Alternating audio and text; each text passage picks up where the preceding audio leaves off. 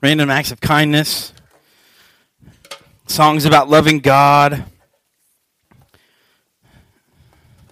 Where have you placed yourself this morning? What building are you in? This church is going against anything and everything that the world's going to throw at us. The world says, don't pay for the person behind you. The world says, don't open the door for someone. Oftentimes, the world, we may hear this. We may hear, you don't have what it takes to be one of these followers of God. You've messed up too much. You've hurt someone too badly. Someone has destroyed you spiritually, emotionally, or physically too bad to serve. This morning we're going to take a look at, do you have what it takes? What kind of people does God use? Very short, and the answer is yes. What kind of people does God use? Yes. Some of you are awake. Some of you had coffee. That's good. If you have your worship handout, yellow piece of paper out by on the door, or on the door, around the door, on the table. They're handed out by the First Impressions presentation team. Let me tell you something. I'm proud to go to a church where people care enough to stand. Now, outside today is lovely. But they're ready to stand outside when it's 105, like 3 weeks ago. And they're ready to walk you from your car when it's -5 in the winter. I'm not going to be the bearer of bad news, but if you like the Farmer's Almanac, and I'm telling you right now, it's almost on the money. This winter is supposed to be worse than last year. All the persimmon seeds, and I know, and Matt just going by one of them old wives' tales and persimmon seeds. Well, it's spoons, all of them. That means lots of snow. Something I prayed for. I didn't. Okay, just chill. I love snow, but I didn't pray for it because I know some of you didn't. But if you have your worship handout, if you just flip it over to the open page, just one page open right in the middle, right below the sermon notes. I want to go over something real fast. Right here, that is not a misprint. That is how we spell dunked. D-U-N-K''D. October 5th, 3 weeks. We're going to have a dunked party. If you are a follower of Christ and have never been baptized, we would like to dunk you.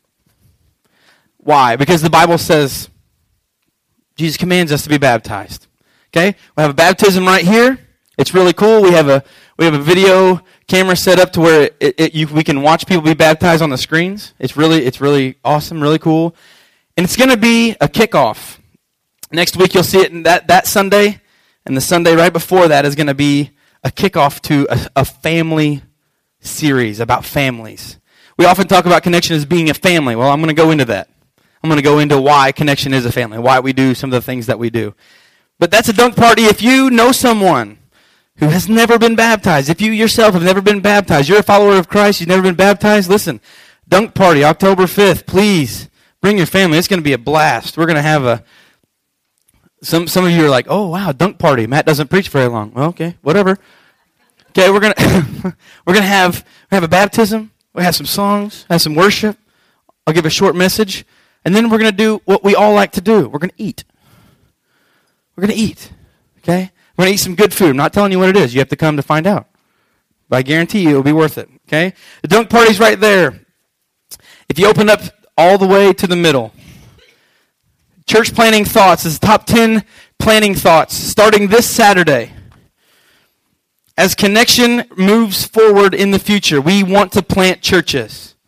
Starting this Saturday and the third and fourth Saturdays from 8:30 to 11:30 a.m.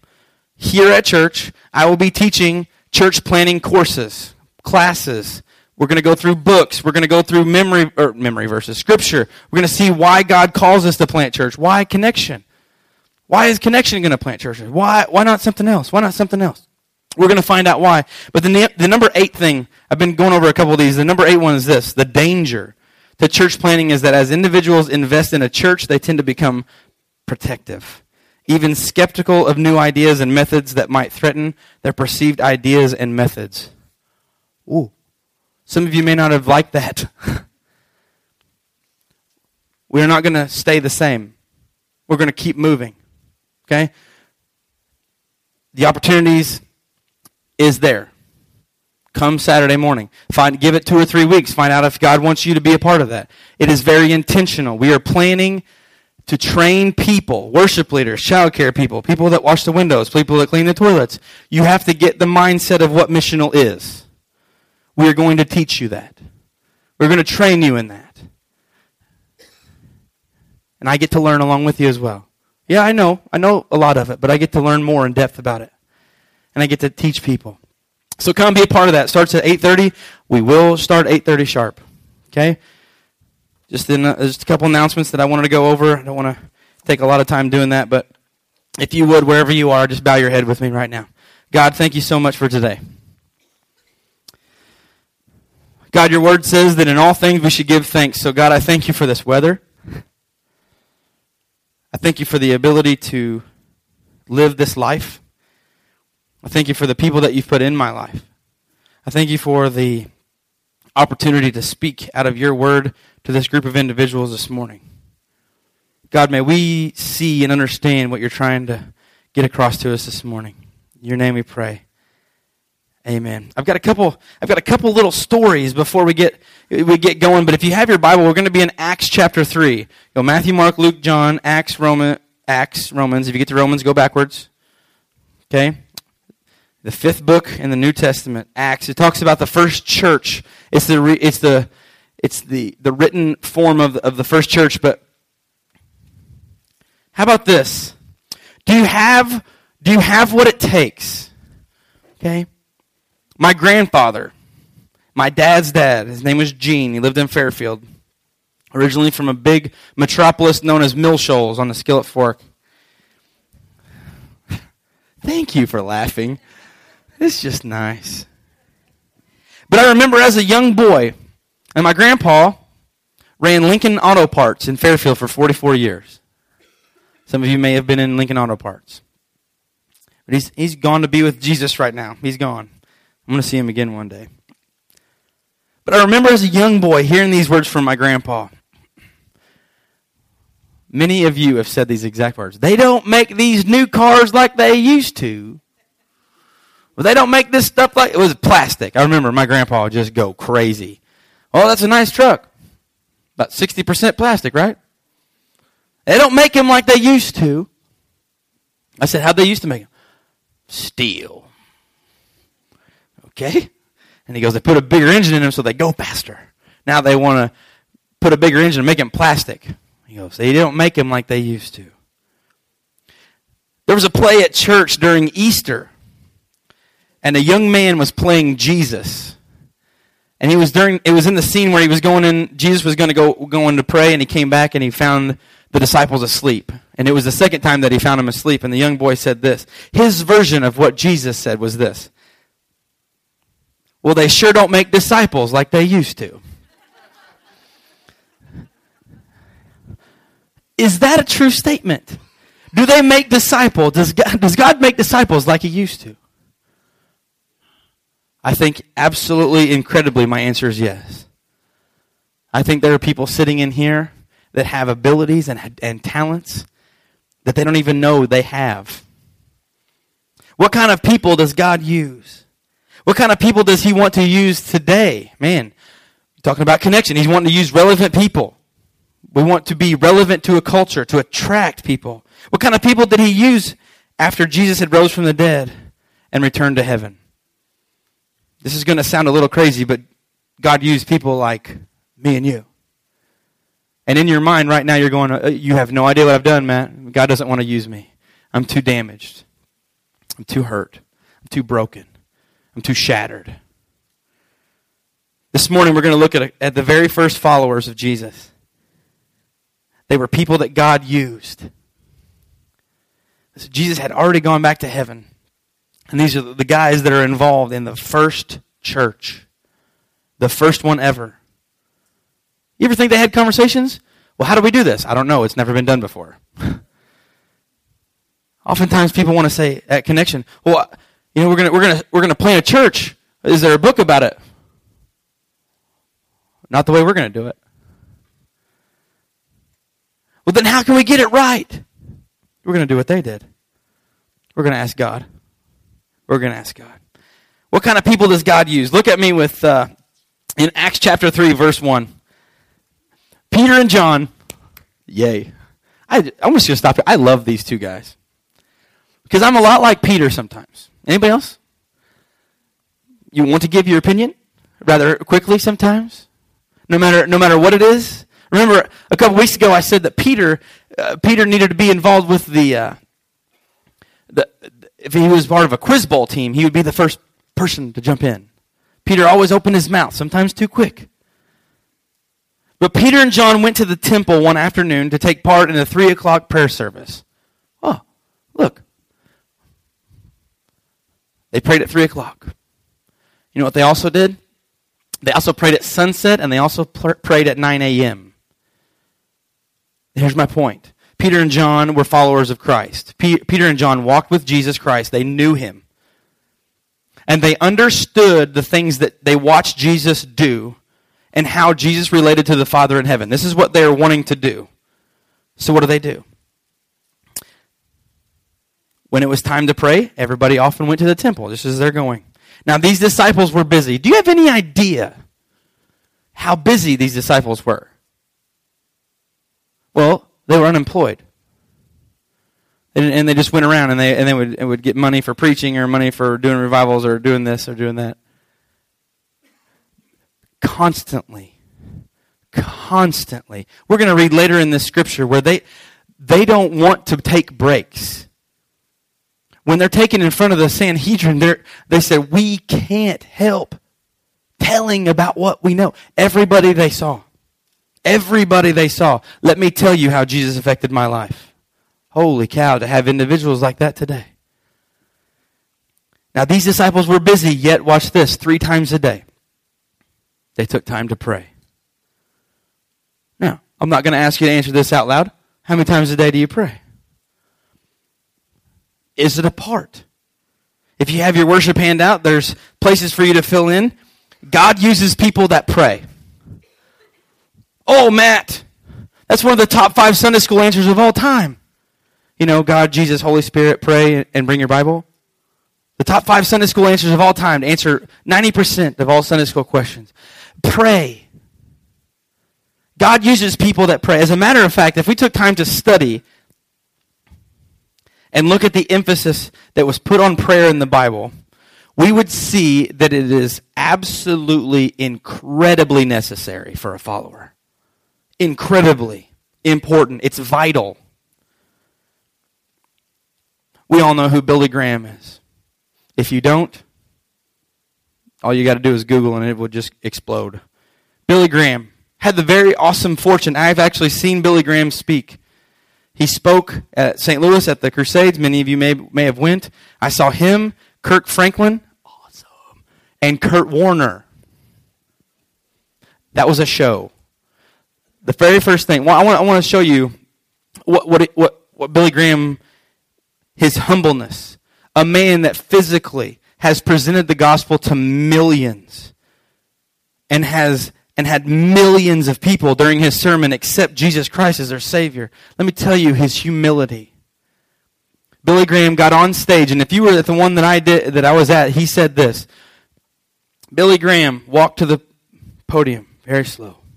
And we were actually sitting behind him. It was kind of cool. I watched him walk out, and he gets his notes, and he steps back from the podium. Billy Graham, and he says, I am on the same platform as Kirk Franklin and Kurt Warner.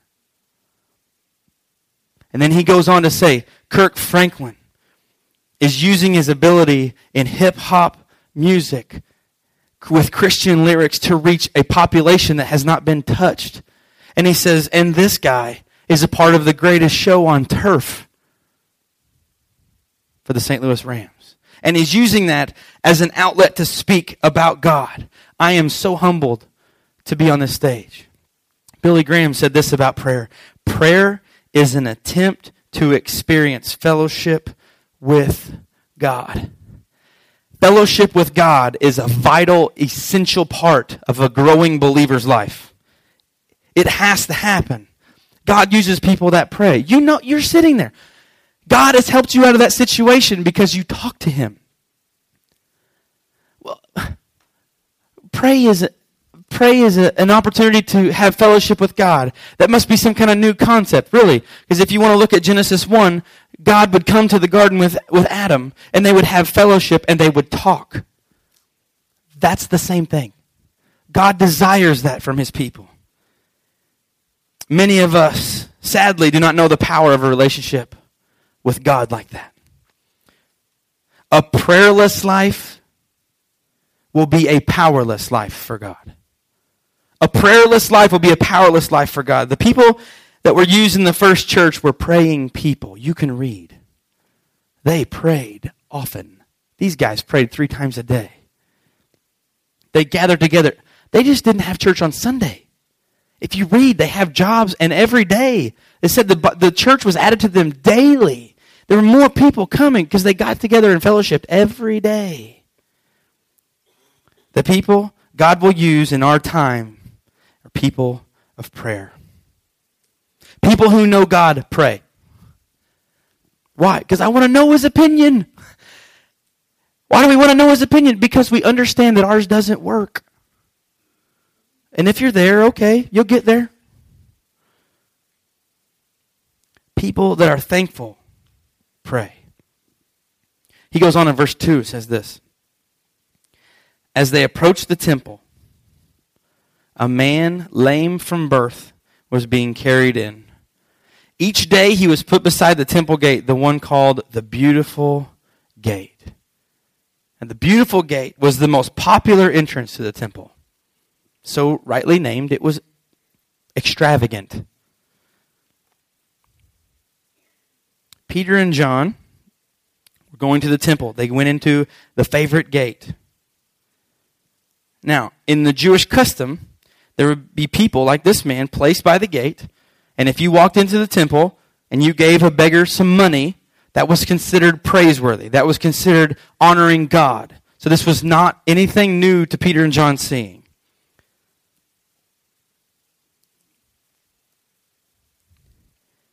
So if you're the beggar, you're going to sit by the most popular gate to increase your chances of getting more money. He strategically placed himself here. This is not a random. This is not a random choice. He knows, he understands. He goes on and says, so he could beg from the people going to the temple.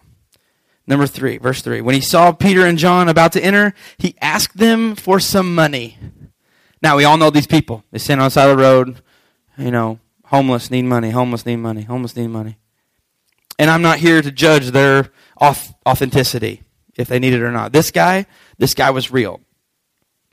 He couldn't walk. He's lame. So he sat there. Can you imagine? Take yourself out of your place right now. Put yourself in this guy's spot. You can't walk. You can't move. All you do is rely on people to bring you to a gate every day so you can sit and beg for money because you can't work. Man, what a great life. He relied on people. Peter and John were put in his path because they were going to pray. See how God uses people that pray? Put him right there beside him. In verse 2 he goes on. I'm sorry, verse 4. Peter and John looked at him intently, and Peter said, look at us. The lame man looked at them eagerly, expecting some money. Now, you're going to do that. If you're this guy, we're walking into the temple. Hey, look at us. You imagine he's probably made enough eye contact where he can even tell by body language who's going to give him money and who's not going to give him money. And he's just sitting there like this. And Peter and John are over here, and they said, hey, look at us. Oh, yeah, I'm going to get to eat today. That's how serious this is. He doesn't make any money any other way. There's not Social Security. There's not that here. It's not there. In verse 5, the lame man looked at them eagerly. I wonder, when we see someone that can help us, do we look to them eagerly? Do we look to God eagerly? When we pray, do we seek him? Peter and John walked by a man and they saw a need. More than likely, if they go 3 times a day, more than likely, Peter and John have saw this man before.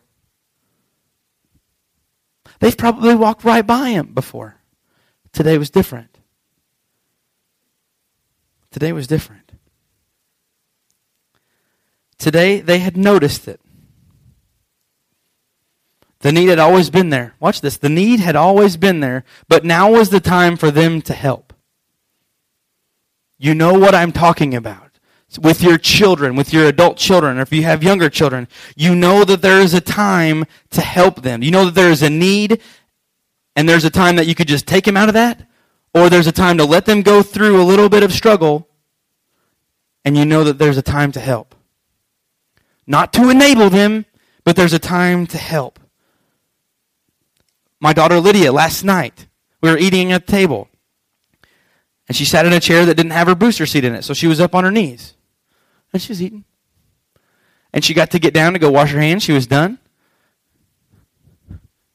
She couldn't get down. Her little foot had wedged in between the back of the chair, and she couldn't move. And now you all are going to think that I'm cruel, but for about 2 or 3 seconds, I said, "What'd you do?" She goes, "I stuck." I said, "Why'd you do that?" I put my foot through there. Watch. I let her see. I let her learn. I said, "Lydia," and I helped her. "Don't do that again." Now, is she going to do it again? Yeah, probably. I can't say it's my wife's kid because she's not in here to protect herself, so I'll probably just claim that one. She's probably just my kid. She's going to do it again. But there was a time that she was struggling. Listen, she was like, hey, she wasn't in pain. She wasn't in pain. I'm not gonna sit there when my kid's in pain and not help them. Please hear me. She was stuck. Hey. You know, she was, come heal. She doesn't say her artery. Come heal. And I walked over and I said, "Babe, what'd you do?" "Oh, I stuck my foot through there." I said, "What are you gonna do next time?" "Now listen, I'm not gonna stick my foot through there." How many times do we look to God and say, "God, I really need you to hear me." And God, being the loving Father, says, "There'll be a time, but I want you to learn something. I want you to learn something. I don't want you to do this again. I desire to have you follow me in a way that you don't understand right now." But watch this. God's timing. Speaking of that, my timing with Lydia, she didn't think was perfect. She wanted instant relief. Do we not? As adults, when we pray, do we not want instant gratification? Listen, we live in a world that I spoke about this a couple months ago. Some of you have YouTubed this and Googled this, and you found out it's true. We live in a world where you can have a drive-through visitation for a funeral. Everything's instant. My computer hooked up to our wireless internet at home, I think goes to sites if I think about it. It's that fast. I'm like, Google, boom, Google. Okay. Drive-through visitation, and it's there. You can talk with someone completely around the world, and it is all about send, ding, there. It's there. You could post something on Facebook, and immediately millions of people. We live in an instant society. My grandma did not like. Now watch, this is how the times have changed. My grandma came over to our house one time. She said, "Well, hey, what do you want?" She was going to help me eat breakfast. She was going to fix breakfast for me. She goes, "Hey, what do you want to eat?" I love like cream of wheat, and I love oatmeal. And I said, "Hey, we'll get some oatmeal." Got some of that instant oatmeal. She just stopped. Instant oatmeal. Not when I'm cooking you breakfast. See, it was from her time. She would go to Quick Oats, but she wouldn't go for instant. See, we live in a culture and in a society where this guy probably looked at them and goes, "I need money and I need it right now." Now, to them, they were going to help him. He could just go, here you go. Watch. God's timing, He is never late. He is never early, though. Say, "God, you're getting kind of late on this. Getting kind of late." God is always on time. I heard a story this week on a video about how God's timing is perfect. And this gentleman had had a job, and there was another job that he wanted to get. And a long story short, this job says, hey, you have to stay here till March 31st. And his other job was supposed to start in the middle of March. And he said, oh, I'm in a predicament. And pretty soon, his other job came back to him and said, you're going to be done March 31st. And his new job called back and said, hey, would you mind if we bump it back a couple weeks? We're going to have you start on April 1st. See, God does things that we don't get. His timing is on the money. Lydia did not think that my timing was on the money. How many times have I talked to God and said, God, I don't think that you understand the timetable that I'm working on. Can you imagine? Now I'm talking about how God talks to me, not you. You little moron. I am the creator of this universe. Do you not think that I know the needs of my child? I created you. I can fix you. I know how I want to talk to you, and I know what I prepared and created you to do. Chill out. Oftentimes I think, God, I don't get text messages, but sometimes it feels like God says, chill out. Trust me. Oceans. Where my feet may fail. Man, God, I know I'm supposed to take this step, but I don't know when I step. Are you going to be there? Really? Really? We're like that, aren't we? I say, God, I just want to know now. I just want to know now. It goes on in verse 6, but Peter said, I don't have any silver or gold for you. Can you imagine this guy? Hey, dude, can I say, you don't what? What are you going to give me? Gum? He says, this is what I need. Listen, oftentimes we're this guy. This is what I need, God. This is what I need. Peter says, I don't have any silver or gold for you. Please, connection, hear this next line. If you have a Bible and you mark in it right here, but I'll give you what I have. But I'll give you what I have. In the name of Jesus Christ, the Nazarene, get up and walk. Now, these dudes were empowered. They healed this guy, but watch. I want to see more of this happen today, that middle line. But I'll give you what I have. But I'll give you what I have. Oftentimes, connect groups, adults, youth, come over to our house. And if you know where I live just south of Summersville School. And oftentimes when they come in, I say this. I do not live in a mansion. You'll hear these words. We do not live in a mansion. We live in our house. I have kids. They really live in the house. But you are welcome to anything that we have. I want you to sit here. Please sit here. If you don't think I'm telling the truth, please ask some of the youth or the young adults or the adults that come to our group. I'll give you what I have. What would your job look like if your boss came in and says, well, I can't give you a bigger raise, but I can make this happen. I can give you what I can. I can make a better working environment. I can put AC in there. Listen, if my boss came in and said they're going to put AC in my gym, wow, that would be awesome. Consider yourself at home and your family when you come into our house.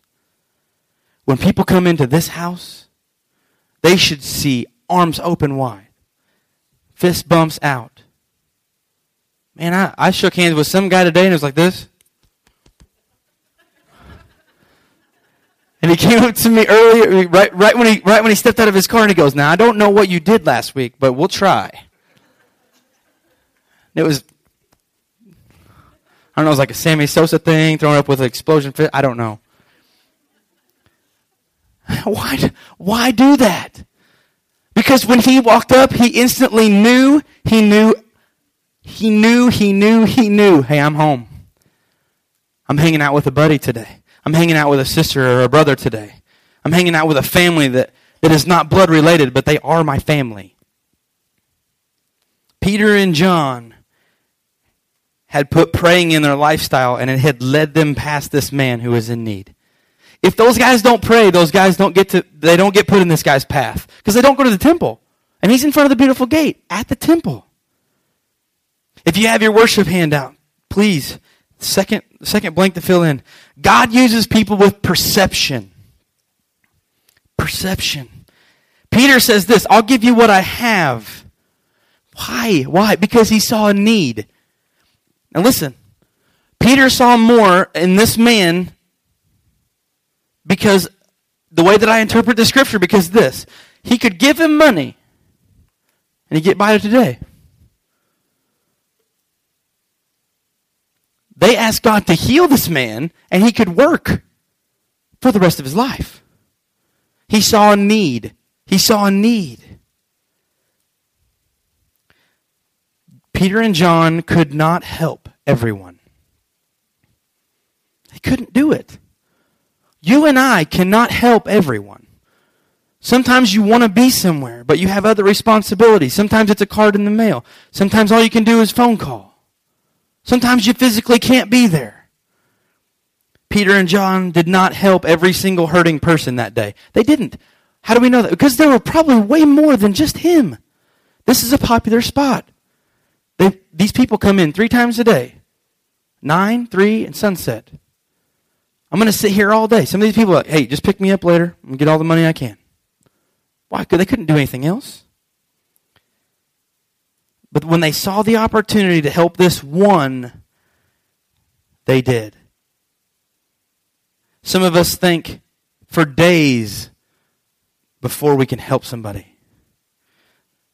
So, now this is okay. If we're thinking about, okay, God, I want to do this right. I'm waiting on your timing. Okay. Okay. Wait, it's okay. Some of us never help. See, to help instantly, like this guy.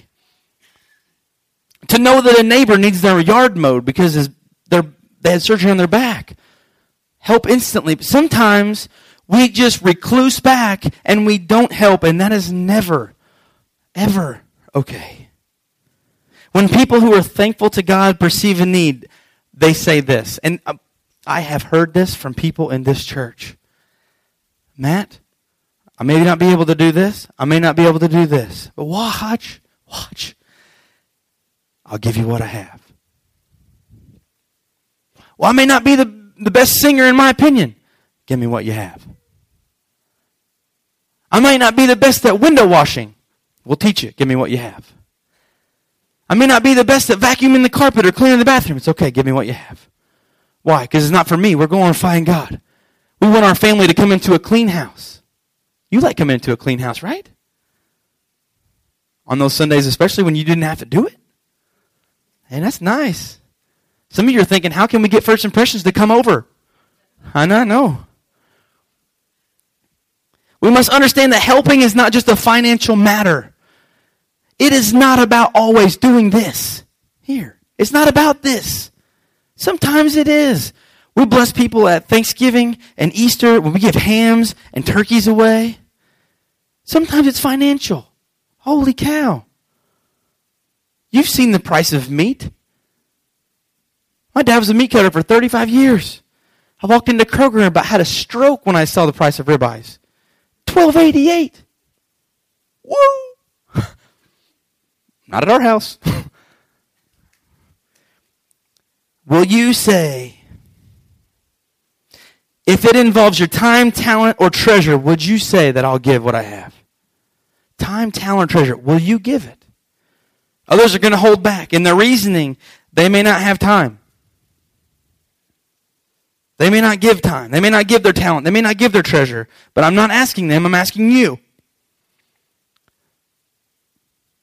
Jonathan Edwards, a gigantic, huge theologian in the 1700s, before the age of 19. Think about what thought process you were doing at 19? Think about this. Before the age of 19, he had written 70 resolutions. Resolutions of things that he knew were factual. He's 19. Listen to this. Among them are these two. Resolved, this right here, that every man should live to the glory of God. Jonathan Edwards realized that God created us and he had a plan for us. 1700s. 19. The second one. Resolved. The first one is this, that every man should live to the glory of God. Resolved, listen to this, that whether others do this or not, I will. At 19, he understood he was created to give. At 19. In the Bible, we can see that people that pray are used by God. People that have perception are used by God. And he also uses people with this. Next thing on your worship handout. Persistence.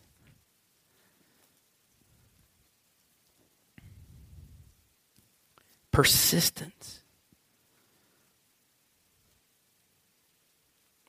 We had a contest in college for the baseball players.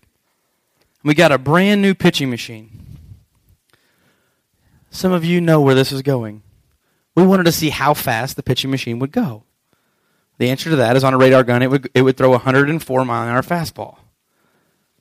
If you do the math, it's like 0.53 seconds from home plate from pitcher's mound to home plate at 104.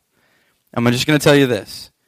It's not a whole lot about in seeing the ball necessarily. It's hearing the hiss and swinging at the hiss. It's fast. 104. Now, we would get in. This is dumb. With only helmets on. Like if the plate was over here, I was getting in like this. I was kind of like, they'd let one go. I was like, pow. Oh, this is not going to be good. But we were stubborn.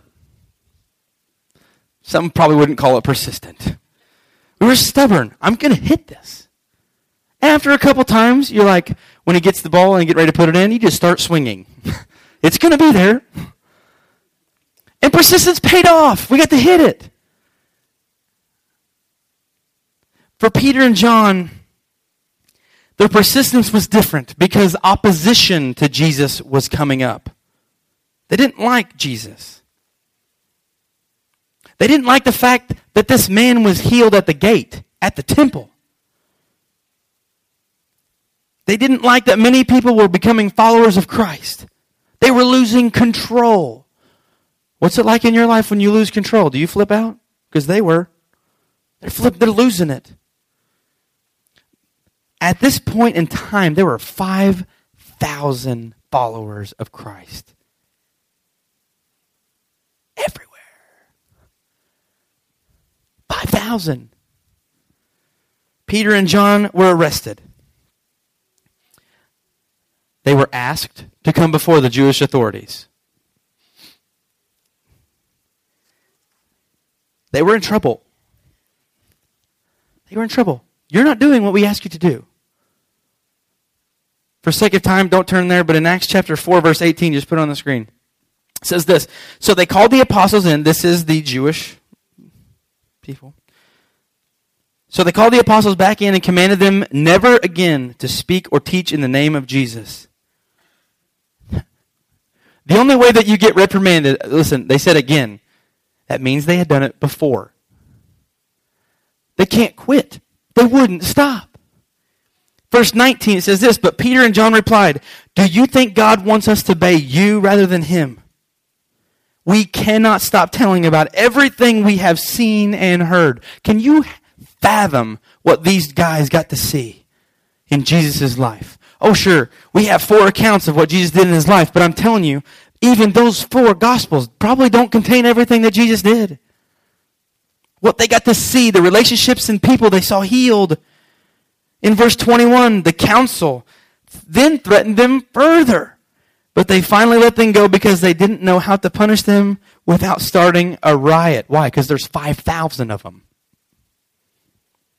For everyone was praising God.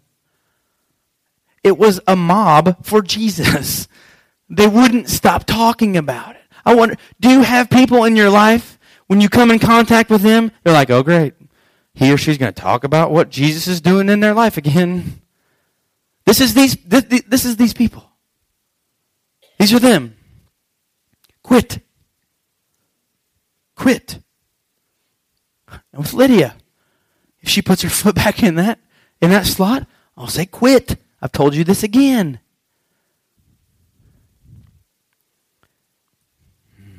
How many of us give up? We give up because opposition comes against us. Man, we think that we understand opposition. I'm telling you, there are places in this world right now where we don't hold a candle to anything that they're going through. They have to denounce, say that they're against God, or they die.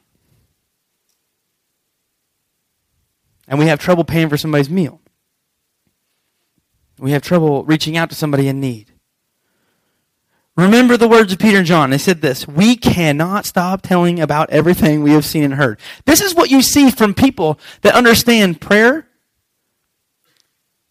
and persistence and perception. People that are more mature in their faith, people that are closer to God, this is what you hear. We cannot stop telling about what God has done. My grandfather, close to his death, would not quit talking about what God had done in his life. Every time I was around him, he would talk about the Great Depression. And he and my great-grandmother had no money to give to the church. He goes, we didn't have money. Nobody had money. He said, I cleaned out outhouses for $0.25 a day. And he said, so when we went to church, our job was, watch this, we cleaned it. And he would tell me about what God had done in those people's lives. He said we'd have a revival meeting because, he goes, all we had was God. That's all we had. And he said, when we saw people encounter God like that, he said, we'd find chewing tobacco on the floor that somebody had just quit. We'd find bottles of booze on the floor. They just leave it. God had just worked in their life. But when you get close to God, you can't quit talking about it. You can't quit. People ask me, now you really go to CR? Don't ask me that question if you don't want me to answer. Yes, I go to CR because it's helped me. And you don't have time this morning to hear. It is an incredible thing. I can't stop telling people about it. How many people give up because they've experienced something they do not understand? Maybe failure, maybe sin, a sickness. They just give up. We need to get up and talk to God, not give up. Don't give up. Get up and talk to God. Hey, sometimes I felt flat on my face too. Then just turn your head up. He can hear you. Promise. Remember these words. We cannot stop telling about everything that we've seen and heard. I grew up listening to a man on the radio, as many of you did. Some of you listened to him a lot longer than me. A guy named Paul Harvey. And he said this. Paul Harvey was asked if there was any secret to his success. He said this: when I fell, I got back up again. Seems like a simple explanation, doesn't it?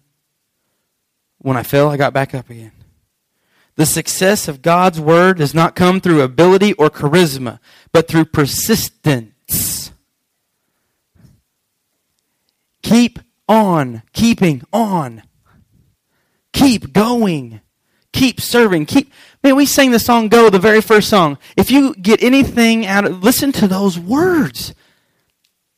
We're giving it all away.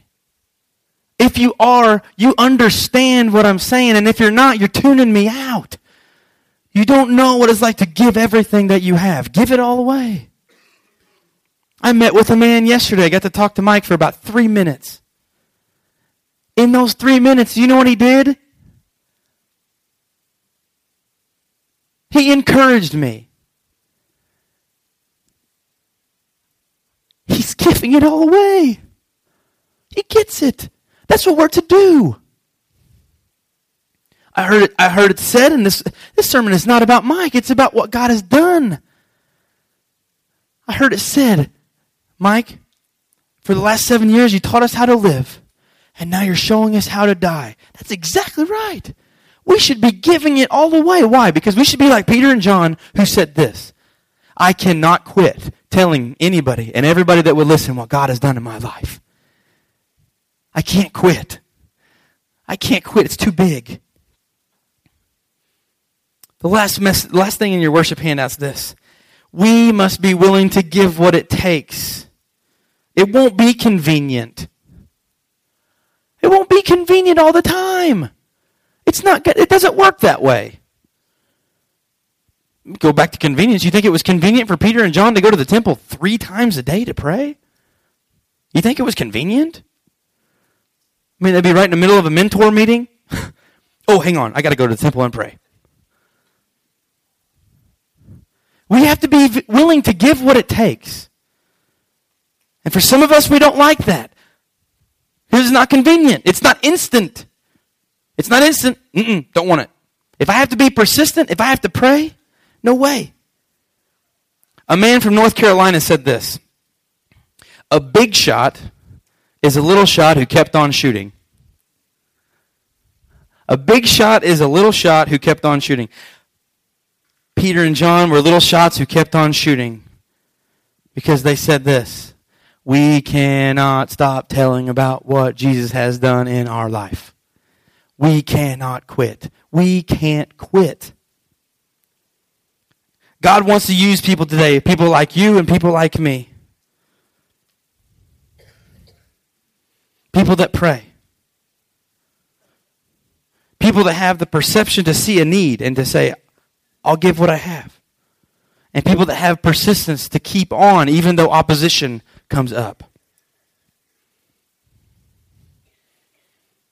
We must be willing to give what we have and to do what it takes. Will you be one of those people that later on in your life you'll have grandkids, much like my grandpa had me and my sister and my cousin. And even though sometimes we just kind of wanted to tune him out, he would not quit telling us about what God had done in his life. Because Matthew and Jennifer and Lucas, I can tell you